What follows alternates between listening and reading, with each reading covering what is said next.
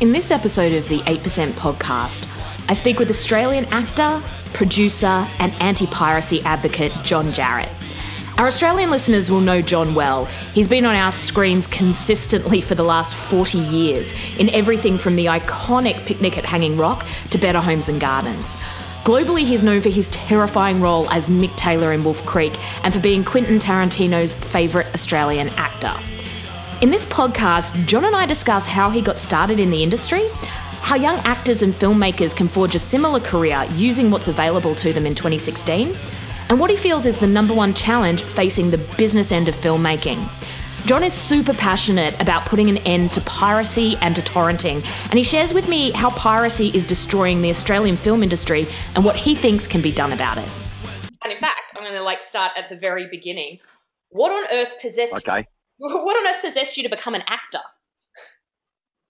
I come from an Irish Australian working class family. I was raised in the bush. That no one was ever afraid to get up and do a song or a dance or whatever. And I was a bit of a show off. I put on a concert in Longreach High School and in central Queensland, and the headmaster, Bob Spirit, came up to me and said, "I thought you were good for nothing except disturbing classes, but I think you could be an actor." And I said, "I don't have to come from Hollywood to be an actor." And he said, "No, anyone can be an actor. Just got to be able to act." I said, "Oh, okay." And then a couple of years later, I auditioned for NIDA, and amazingly, I got in, and I came from Townsville to Sydney and became an acting student. That's it, basically. Awesome. I mean, we kind of laugh about that. I think when we're talking about acting as a career, it's one of those, oh my God, why would you go and do that kind of things? But realistically, yeah. I mean, you've been basically working non-stop since you left NIDA in 73. That's 43 years of straight work, which is a real feat in an industry that's not really noted for stability. What do you put your longevity down to? Tolerance and patience and the ability to do my job when I do it. It gets me another one. Yep. I think, and I love it. I've never lost my passion for what I do. I'm one of those lucky people who is in a job that he really likes. But we are in the land of the poor and famous. It hasn't been easy, but I do manage to keep on keeping on somehow. It's a real Brian Brown and Steve Bisley. Yeah. Right. It's a real Aussie working class battler attitude, isn't it? Because I come from a similar kind of blue collar background, which is you just work. That's just the job. You just get in and you do it and you work. You've got to have a work ethic, and in between. My dad always said nobody owes you a living. And another thing he said was expecting from nobody to be disappointed. And he had a couple of really good sayings that I've lived by. And, if I couldn't do acting work, I come from a family of builders, so I'd build a house or work with builders or did something and made money that way, Yeah, So totally. just got to be resourceful. Yeah. And if you haven't got a job, go and get one. That's kind of where I come from. Yeah, I love that. You have been in what I would personally consider literally the two most terrifying Australian movies of all time. So that's Wolf Creek, obviously, but also Picnic at Hanging Rock, which to me is 7-year-old me was nightmares for weeks after watching that. And yet, did I read somewhere, though, that you're not a fan of horror? No, I'm not I'm not. I think what that comes out that I'm not a fan of horror is because I say you're into horror, and I say no, I'm into all genres, but that doesn't mean I'm not into horror. Yeah. I don't get frightened by Freddy Krueger films or Exorcist. I thought that was a really funny film. I laughed a lot at that because it was so silly. When she vomited out that green pea soup, I just fell on the floor. I thought it was hilarious. But that doesn't scare me. But Psycho, Cape Fear, Hannibal Lecter's a scary guy. Yeah. The ones that could, the films where it could happen to you, and that's why I like Wolf Creek, because it looks at what actually happens, and happens far too often, unfortunately. It's part of the human condition and what we live with, and that's frightening. And so I don't know whether you can say you enjoy those films, but I suppose I'm intrigued by them, and I like the experience of getting through it and seeing, whether people can avoid this horrible monster, like De Niro coming up the river behind that family, Yep. Is he going to get on there and do them in, and all that stuff, and the thriller aspect of it, I like. Yeah, absolutely. I think that's why I think so many people, including myself, were absolutely petrified by Wolf Creek, because everybody knows that guy. Everyone's met that guy. That's a real thing. That's the bloke you run into at the pub in Townsville or Cairns. Like, you meet him, and it's petrifying because you know him, and it could really happen, and it has happened. Well, you're right. There's thousands and thousands of people like him. The Crocodile Dundee character is like Mick Taylor. Only he's a nice guy. He's not a serial killer or a psychopath. So this is a bloke just like Crocodile Dundee, only he's like that kind of outback character, if you like. But he's demented. He's warped. He's not a well boy. Absolutely. So Quentin Tarantino once referred to you as his favourite Australian actor, and obviously he cast you in Django Unchained. When you're getting that kind of feedback, and obviously having been part of that whole renaissance of Australian film and that sort of Ozploitation era of the 70s and 80s, have you ever been tempted to chase that Hollywood dream? Leave the country. I would have, but I've been through... I got married very young. I was 21, and I started having children. And I had 2 kids with my first wife, 2 with my second, and 2 with my third. And so my children range from 39. I hate that I put a year on it. 39 back to 13. So I can't go and live in Hollywood. I've got 2 grandkids too. I can't go to LA. To do that, you've got to go live in the joint. Like Toni Collette after Muriel's wedding, she just had to go and hang in there, and do the horrible waiting game and the rounds. But she didn't have kids and things to worry about at the time. So I've never been able to do that. Yeah. I think that's true of all industries. It's like, if you really want to break the US is very kind of cloistered. If you want to break the US, you have to be there. Otherwise, they just don't. But I never had a passion for it anyway. To be honest, Brian Brown and I are similar. We like being in Australia, doing Australian films, and it's cultural exactness, as the late Bob Ellis used to call it. And I like being here. It's the best country in the world, and I like my industry, and I'm starting to put back now.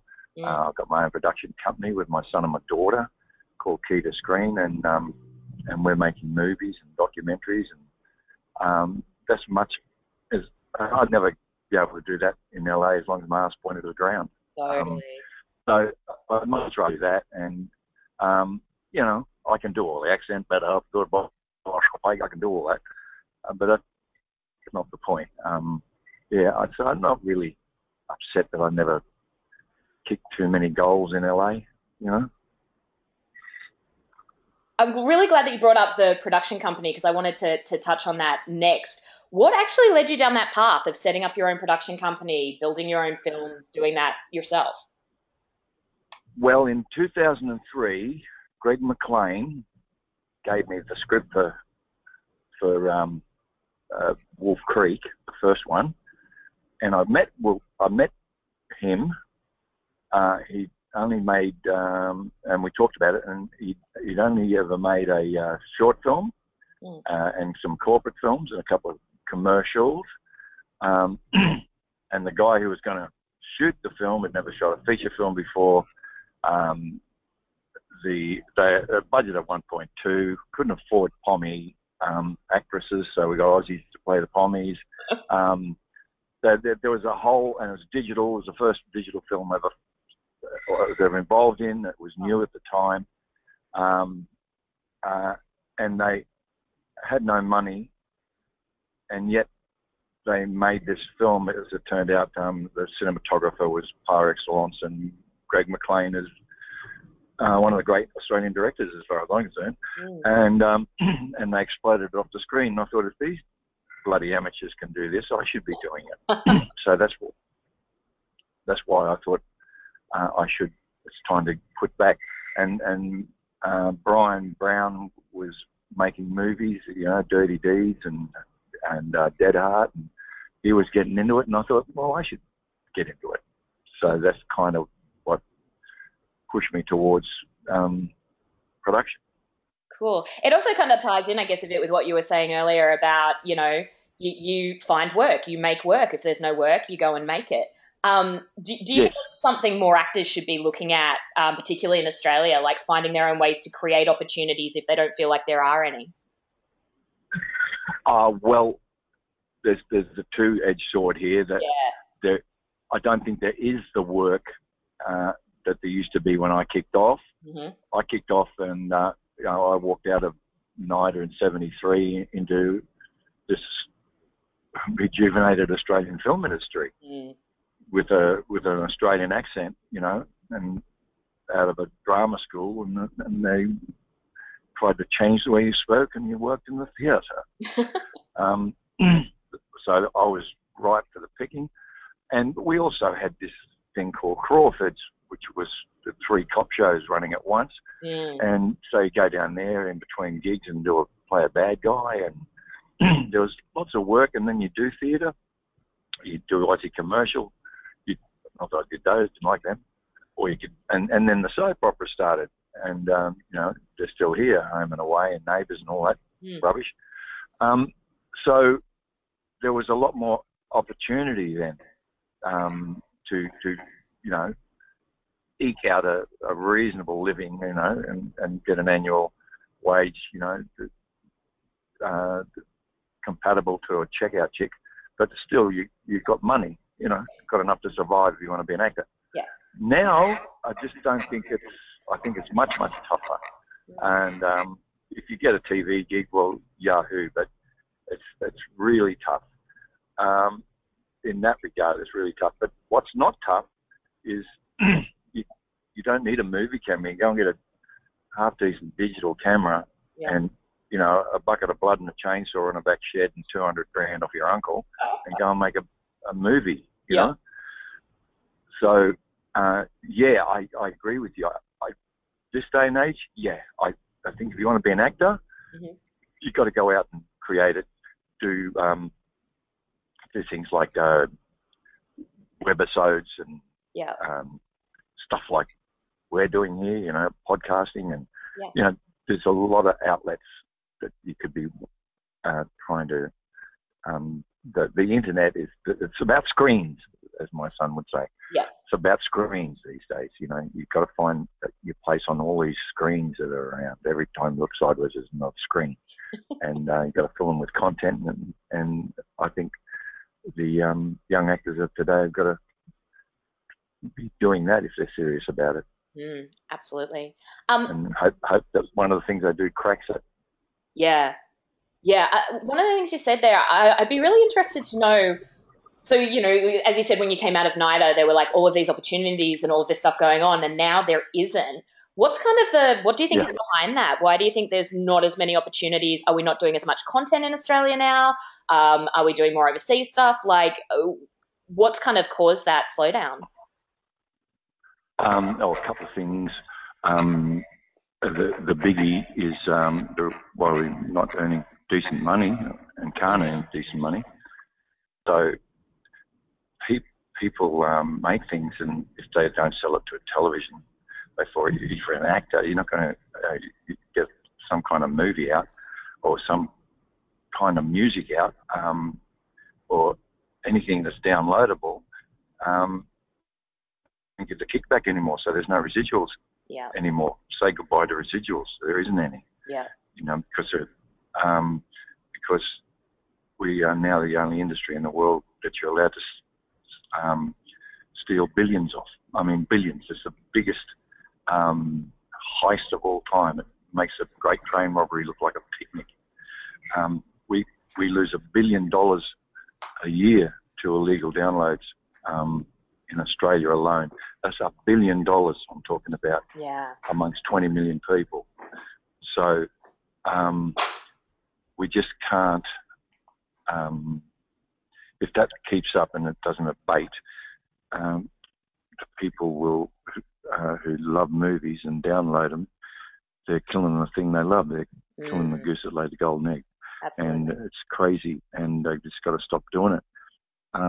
But the problem is, we're an industry that, a visual industry that was protected before the internet. You know, our movies, you could record them, but you had to actually watch them on Channel 9, or you had to actually watch them on a movie screen to record them, you know. But now you don't have to do any of that. You just push a couple of buttons and you download the whole goddamn movie or the TV series for nothing. And the people who made it get nothing.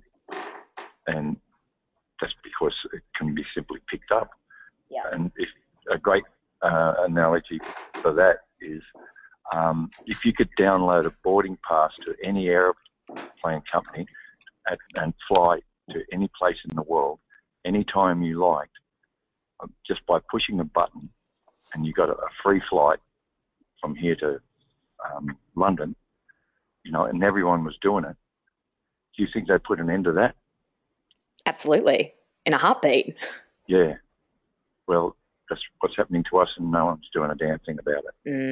I think definitely what I see kind of in the industry I'm in is that there's a real disconnect between this generation of kids who are coming up, these millennials who see content as being inherently free and available on the internet, and they don't even seem to have this knowledge, this understanding that torrenting is illegal or an issue. Like, they just see content as being freely available everywhere. So you have this disconnect between them and then the content producers. They refuse to listen to us about it, and it's just like, it's mine. Totally. Well, it isn't yours. We made it with a lot of effort, and you're stealing it. And a lot of money. And I don't think that they realize, I mean, you know, they say Game of Thrones is the most torrented TV show. And when you look at the kind of money that's gone in to build a show like that, and they're torrenting all of these episodes and it's not getting paid for, it's like you're killing the show that you love, because if you're torrenting it and they're not getting the money, and also like the numbers of this is how many people are watching the show. I mean, Game of Thrones is obviously not going to get cancelled, but if you have this great movie, not only are you not getting the money, you're also damaging it long term, because, you know, the big production guys are going, well, that wasn't successful, nobody watched it, but millions of people downloaded it. So you're actually killing the very show that you or the movie or the careers of people. You know how much money was stolen from the Expendables 3, whether you like the movie or not, not important. Expendables 3, because some clown put a master copy out, so it was really good. Little download, thank you very much. You know how much they lost? No. Monetarily? Just one movie, Expendables 3, $400 million. Jesus. Okay? Yeah. That was they added up, they figured out the downloads, that's how much they lost. 6 months into Wolf Creek 2, 2 million downloads. That's $20 million stolen. Yeah. $20 million if they had to buy it 10 years ago. So what do we get? A big fat zero. Yeah. Zilch. Nothing. Yeah, and that's a couple of movies that you could have made there. Not a cracker. Yeah. Yeah. Absolutely. Yeah, for sure. So what do you think the answer to the piracy is? Like, what do we do about this? How do we turn it around? It's education. Right, I think legislation is one thing, you know, somehow make it okay, you might get done over. You know, it's like, because of this piracy, funnily enough, I like travelling on the trams in Melbourne, you know? Yeah. And because I'm from Sydney, I think, oh God, I haven't got one of those cards. I may jump on and just jump off again. And then I thought, no, that's not the right thing to do. So I go and find some newsagent and find out if I can get the ticket, and they give me a card, and off I go. So having that gone through my brain, I thought, John, that's as bad as illegal downloading, that's what you're doing. And then I kept an eye out, because I go to Melbourne quite often, and kept an eye out on the amount of times inspectors come on. And it's fairly often. There's a couple of times where I could have got done. There was one when I was on a train, but I do buy the tickets. I was on a train, and if I hadn't bought it, I would have got done, because an inspector come along. But until these people can be fearful of the fact that if they haven't got a tram ticket, or if they've illegally downloaded a DVD or a movie or whatever, if they think that there's one chance in 10 that they're going to get done, that's going to slow them down. So maybe we've got to find a way. That's number one. But I think the ace in the hole, the big one, is education. Like when I was a kid in the 50s, I started smoking when I was 8, and Craven A10s, they were pretty cheap. Me and Johnny Mabry used to buy them and go smoke them in the bush. But so I started young. And it was cool, because it was cool. Yeah. Humphrey Bogart smoked cigarettes. Lauren Bacall smoked cigarettes, It was the thing to do. And no one was scared stiff of lung cancer. It hadn't all been figured out. And then in the 60s, it suddenly becoming uncool, and it'll actually kill you. And it killed Humphrey Bogart. So and then this huge campaign came along and said, hey, it's not cool, it's disgusting, and you shouldn't do it. And that's what we got to do. We've got to say it's not cool to steal from people. It's disgusting, and you shouldn't do it. What you're doing is disgusting. It's terrible. It's revolting. It stinks what you're doing. You've got no right to do it. It's all of those things, Yeah, absolutely. No one's got any right to take someone's product off the shelf. Yep. It's like saying, oh, the Picasso, there was no one guarding it. I just walked in, picked it up, took it home. Yep, absolutely. And just because I could doesn't make it right. It's a disgusting, terrible, horrible thing to do. And that's what we've got to express that to the people who do it, and also saying, you're downloading Wolf Creek 2 because you really love it and you love my performance, and you're sending me to the poorhouse, and I'm not going to be able to make Wolf Creek 3 if you keep this up. No one, who's going to give me the money to make Wolf Creek 3 if you keep doing this? Absolutely. Yeah. So you've recently all those reasons. Yeah, definitely. You've recently created the Wolf Creek mini series that's available on Stan. Do you think these kinds of streaming services then are kind of part of that answer? We give people the education and then give them the redirection to get onto this. It's just as easily available. You can jump on, you can get it. You're paying a small amount. I mean, you're not paying huge amounts on Stan and Netflix and stuff, but it's that kind of in between. It's that compromise. Is that like what we should be looking at in terms of alternate methods? Well, if you ask me the question, is there any light at the end of the tunnel, that was going to be my next thing I was going to say. Yeah. But yes, the illegal downloads down by a quarter. You can spend $10, $12 on Stan or Netflix, or either one. They've both got great content, and not because I'm doing a show on Stan, but just a fact. Yep, they're a very good streaming channel, and so it's down a quarter, which is a hell of a lot. Yep. And maybe the message is getting out. Maybe there's enough people saying it. The guy out of Dallas Buyers Club, what's the actor's name? Matthew McConaughey. Matthew McConaughey and people like that who've been barking like I have. Maybe that message is getting out. Yeah.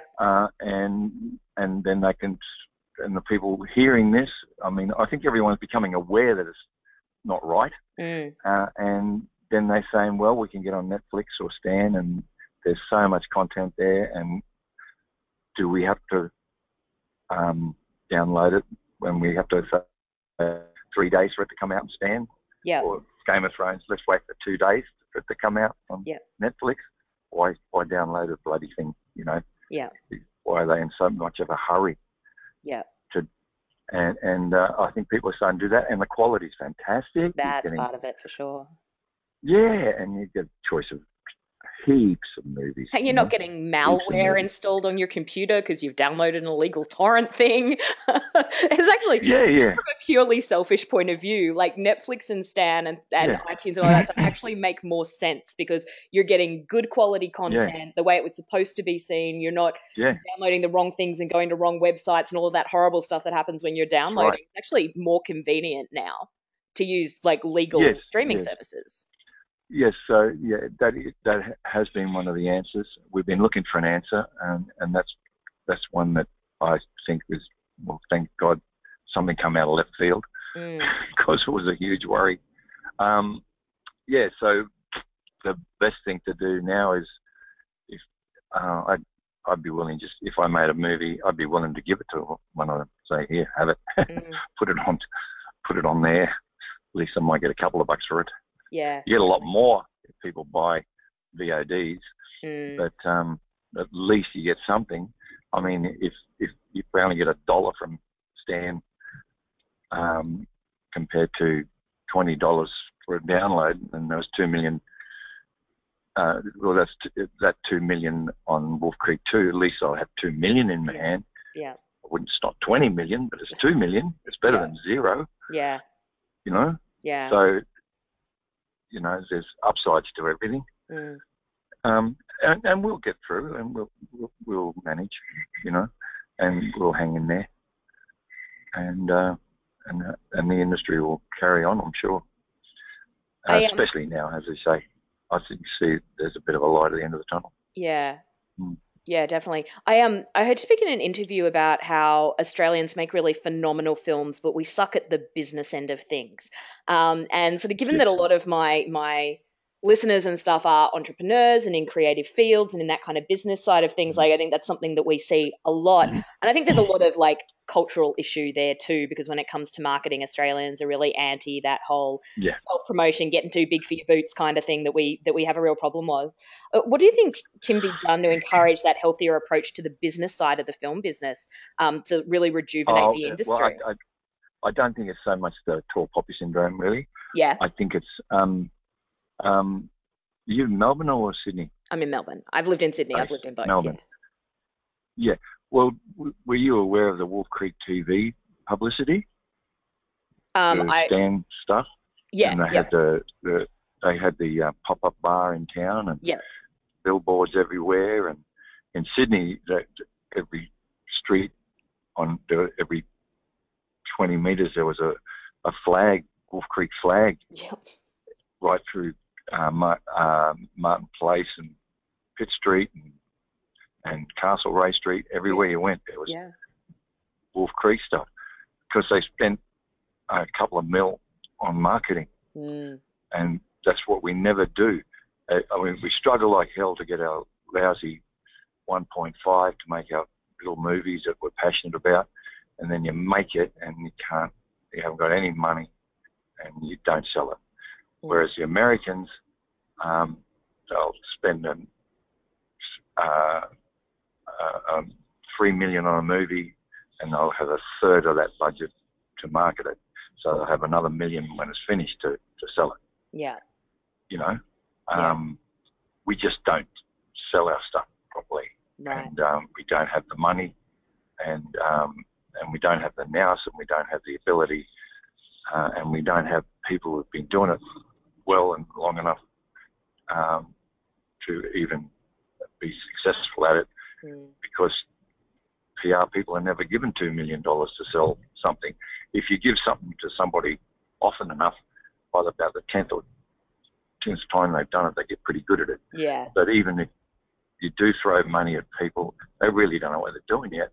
So we don't know how to sell movies because we've never done it. Right. And occasionally when it does get sold, well, Village Roadshow are really good at selling movies.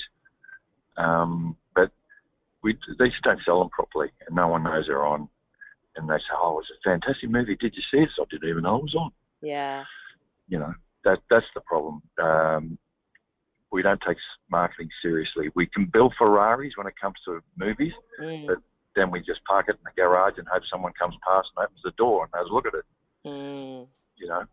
I see that so often as a marketer myself. I see that so often in business is people think just creating a good product is enough, and it'll get you so far, but without the marketing behind it, people don't know that the great product exists. And then you end up with this vicious cycle of like, there's no money to promote it, so it doesn't make enough money. So there's no money to promote the next one. So there's not enough money to make the next one. And then you end up in this, like, stuck in this, chasing your tail. Yeah.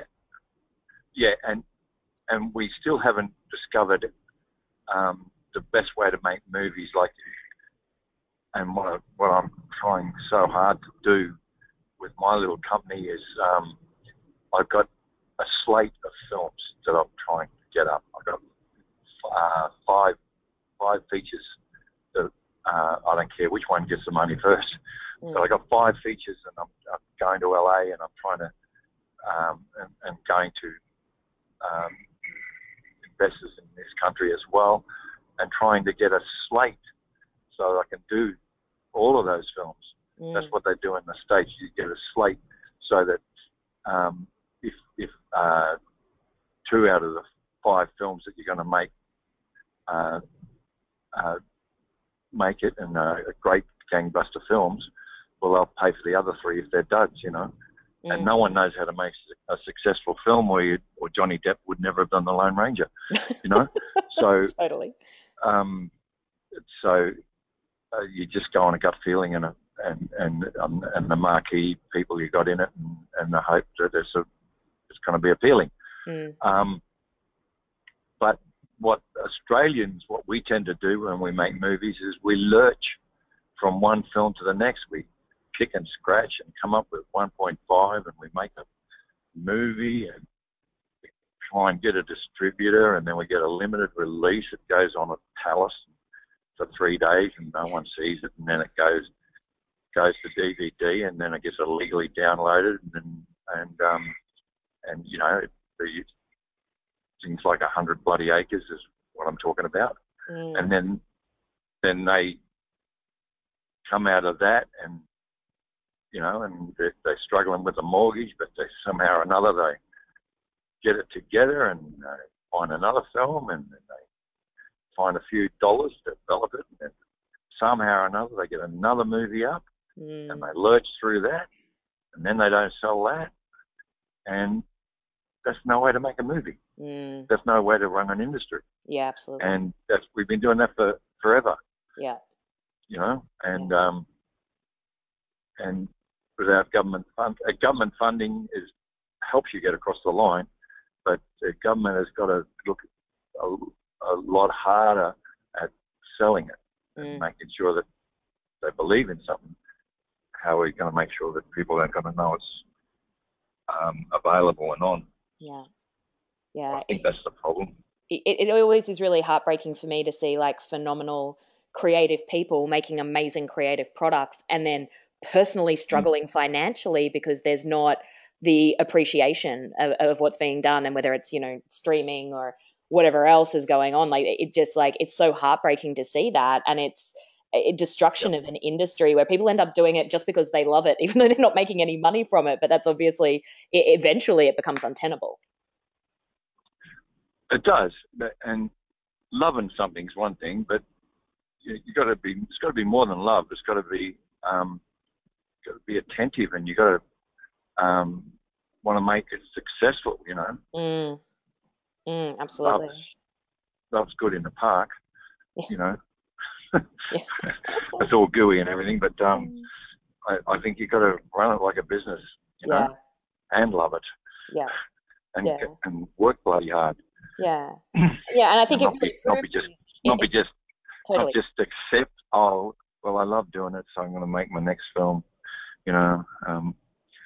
in Centennial Park with a bunch of lunatics and put that together and hope till we get to another one. No, it's a business. You've got to run it like a business. Yeah, and I think everything that happened in the 70s and 80s, or your Crocodile Dundees and stuff, really proved as well that it's one thing as an industry in terms of entertainment, but it also, the film industry buoys tourism, it buoys like other industries, it makes Australia a destination, and it creates a situation where people want to be here. So it all feeds each other. What was that last bit? It all feeds each other. So it's all great film buoys up tourism and other industries as well, and makes life better for everybody. Yeah. And then we grab the person who did most for it and try and crucify him. The tax office, Paul Hogan. Mm-hmm. Yeah. Thank you hardly seems enough. Yeah. Yeah. That's another crazy thing that Australians do, you know. They grab hold of people like Dawn Fraser and stop it going to the Olympics, and they grab someone like Paul Hogan, who did all those